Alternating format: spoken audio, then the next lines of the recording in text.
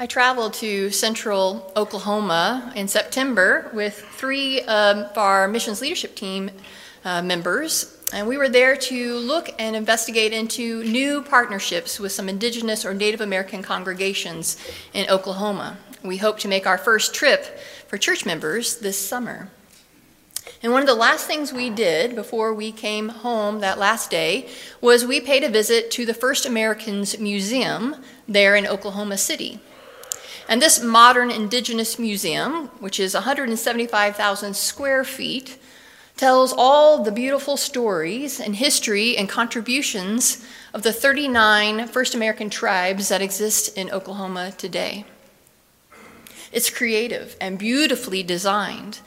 And one of the very first things that you experience is this exhibit hall with a 270-degree origin theater.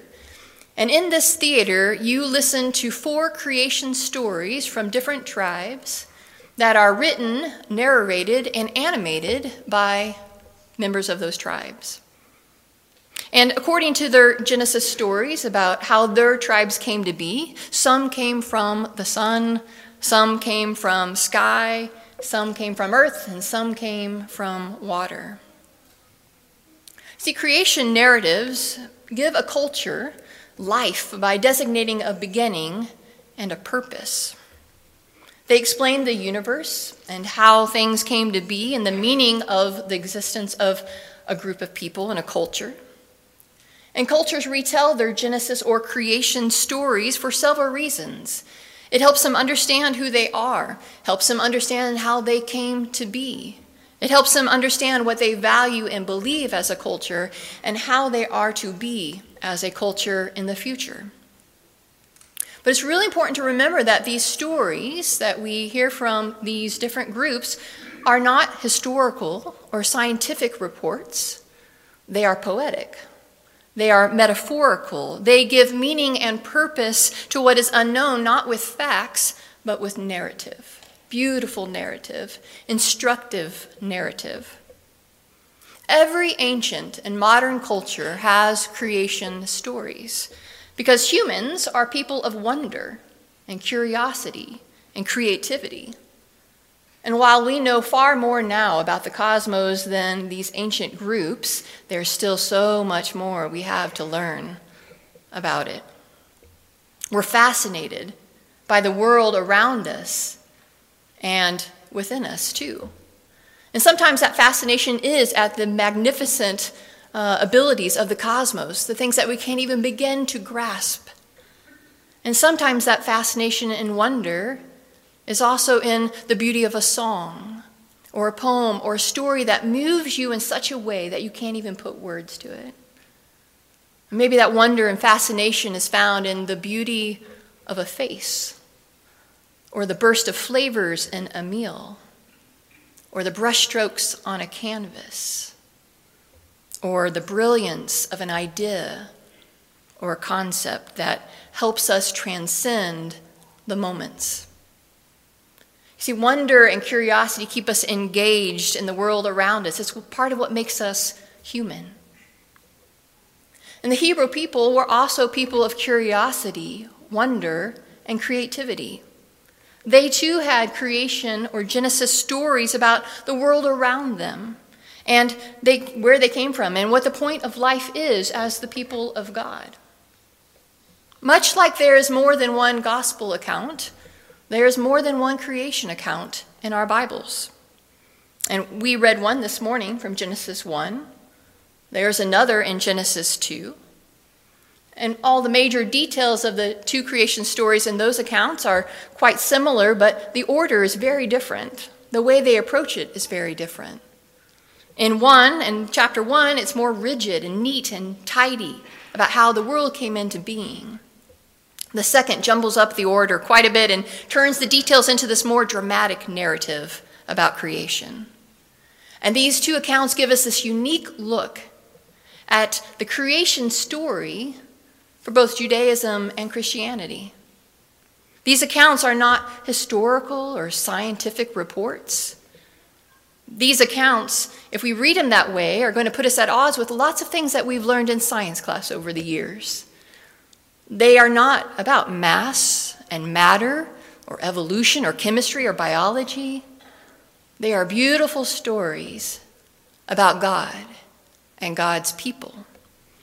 They tell us in the beauty of these stories about who God is, who the Creator is, and who we should be in response to that Creator. In the beginning was a God who chose to create like a divine artist. Amid the disorder that existed, God spoke and creation unfolded. God brought forth order and light.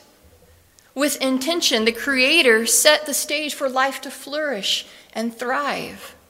God created, God said, God saw, God made, God blessed, God rested.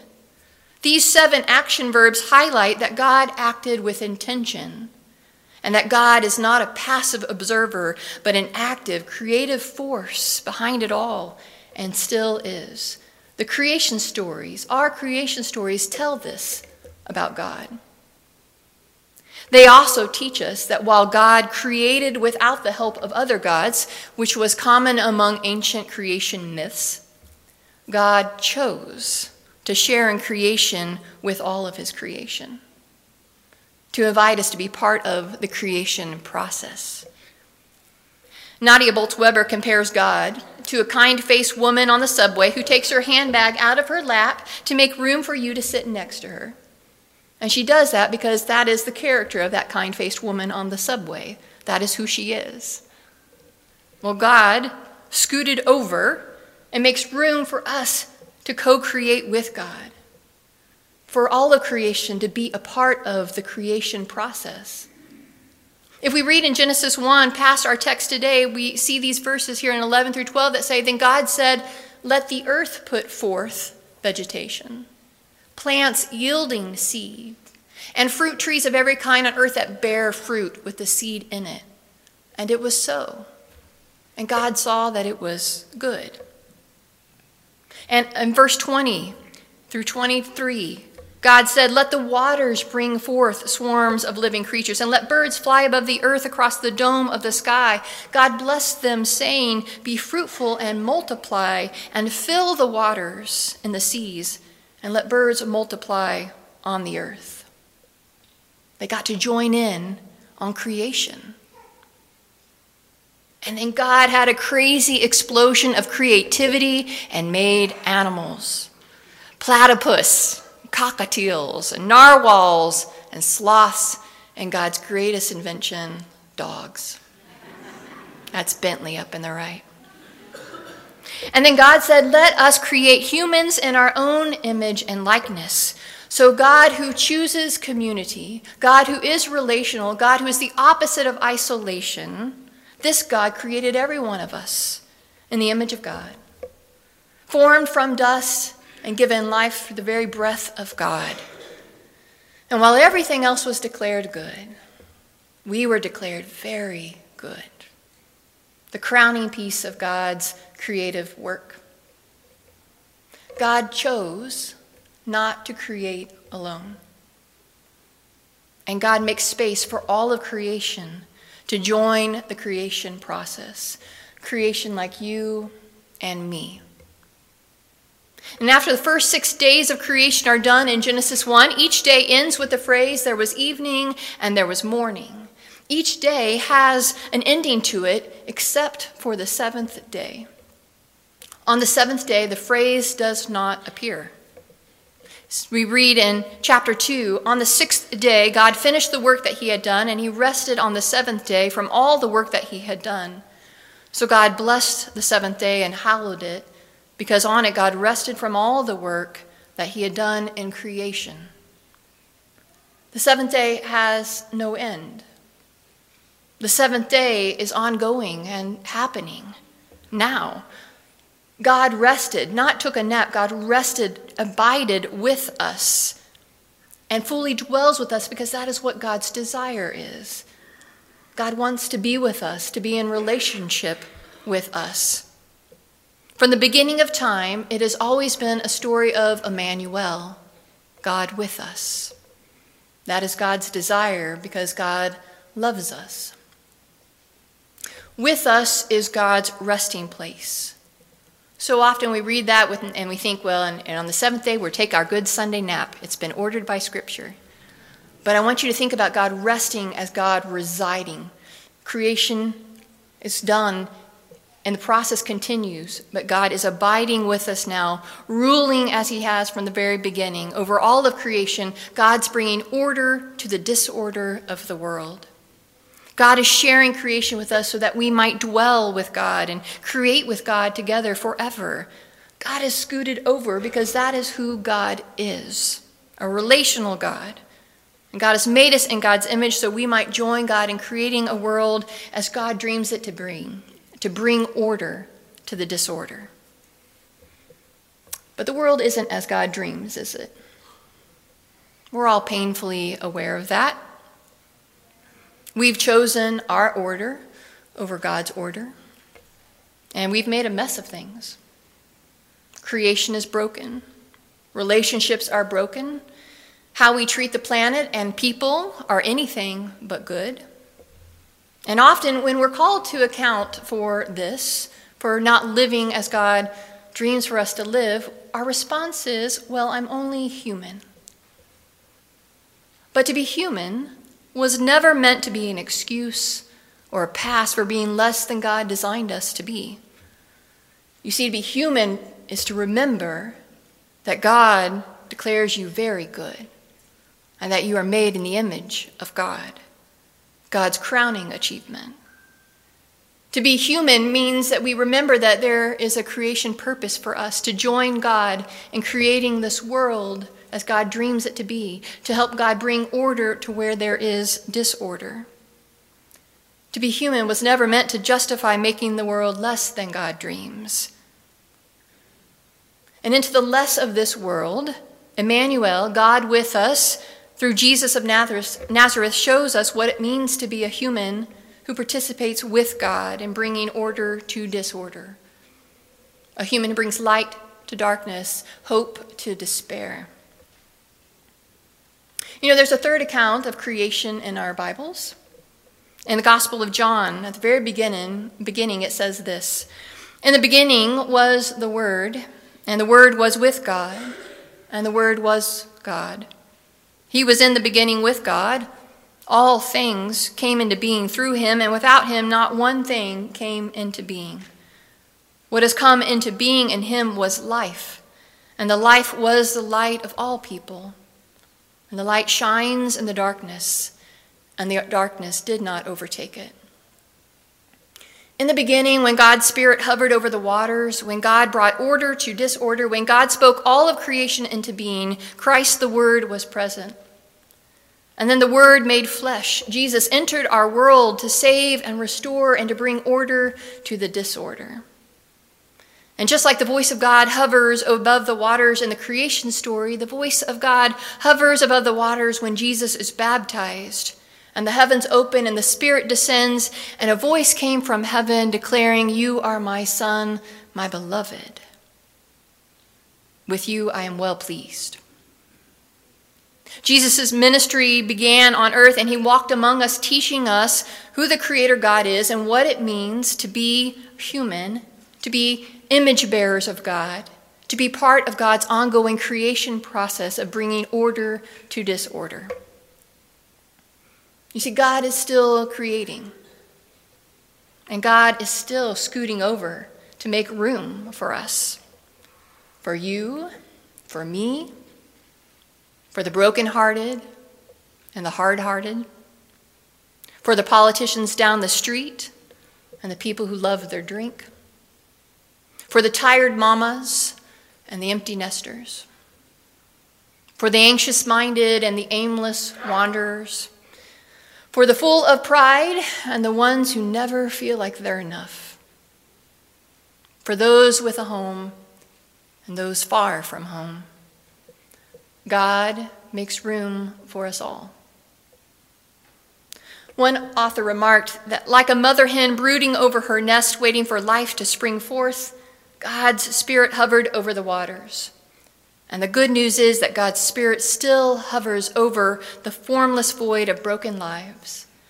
and the great darkness in which the marginalized find themselves.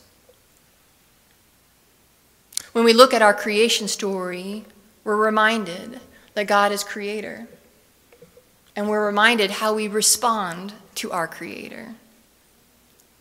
And we're reminded at the end of that story that God rests, that God desires to be in relationship with us, that God is still actively creating, redeeming, and making space for us to partner with God, each in our own unique ways, thanks to the gift of the Spirit.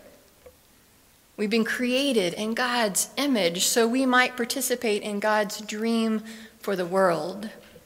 And we've been redeemed by the Son of God so that we might bring God's order to disorder in our lives and in the world. Maybe it is as simple as being a kind-faced woman on the subway who puts your bag in your lap to make room for someone else. And maybe it's as difficult as someone who makes space at a table of justice where others have been left out. It may start small in your own life where disorder is present and in need of God's order. It may be in a relationship or a place where the waters of disorder need order, where darkness reigns and it needs light. A place where a group of believers join hands with God and each other to bring light to the darkness. You see, through acts of love and compassion, we become bearers of God's image. We join in the ongoing creation process of making this world the world God dreams it to be. God created. Now what? Well, now we dwell with God and we create with God. Our lives are part of the ongoing creation narrative, in which unfolds with every act of love and kindness and justice. And today we think, how can our creativity reflect the divine image in us? And how will we actively participate in the ongoing creation story for the glory of God and the good of the world? Would you bow your heads with me? Today I want to offer a time of some questions to just allow you to reflect from wherever you are, those joining us online at home and those here today in the sanctuary. I want you to invite you to just close your eyes and reflect silently on these questions as we practice the presence of God together. Where are you encountering or feeling disorder in your life? What robs you of a sense of peace? Maybe there is disorder in a relationship. Perhaps you have a daily habit or a practice that brings disorder into your day and life. So now take a few moments to reflect. Where do you encounter disorder in your daily life?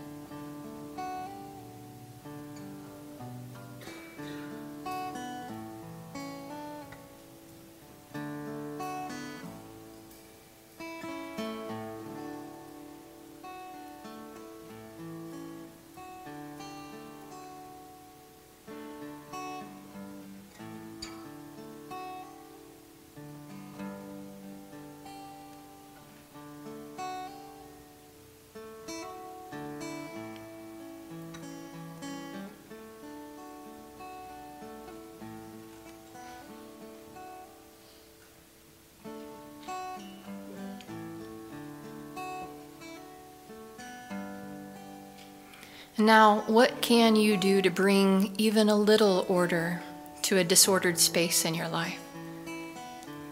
Is it creating more space in your day by turning off some of the noise or distractions that create disorder? Is it less time on social media or listening to the news?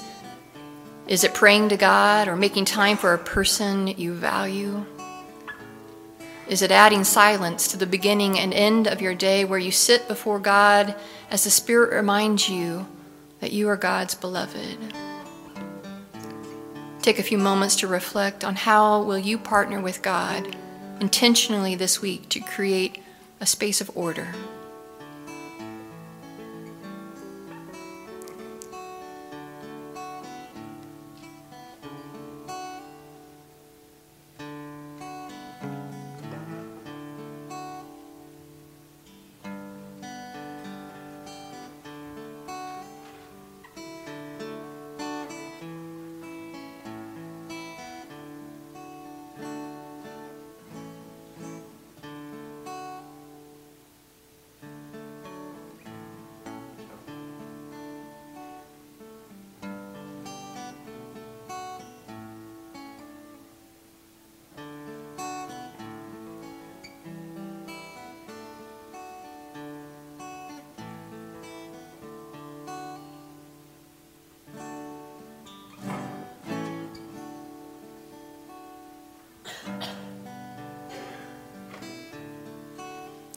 Creator God, we are grateful that you bring order to places of disorder.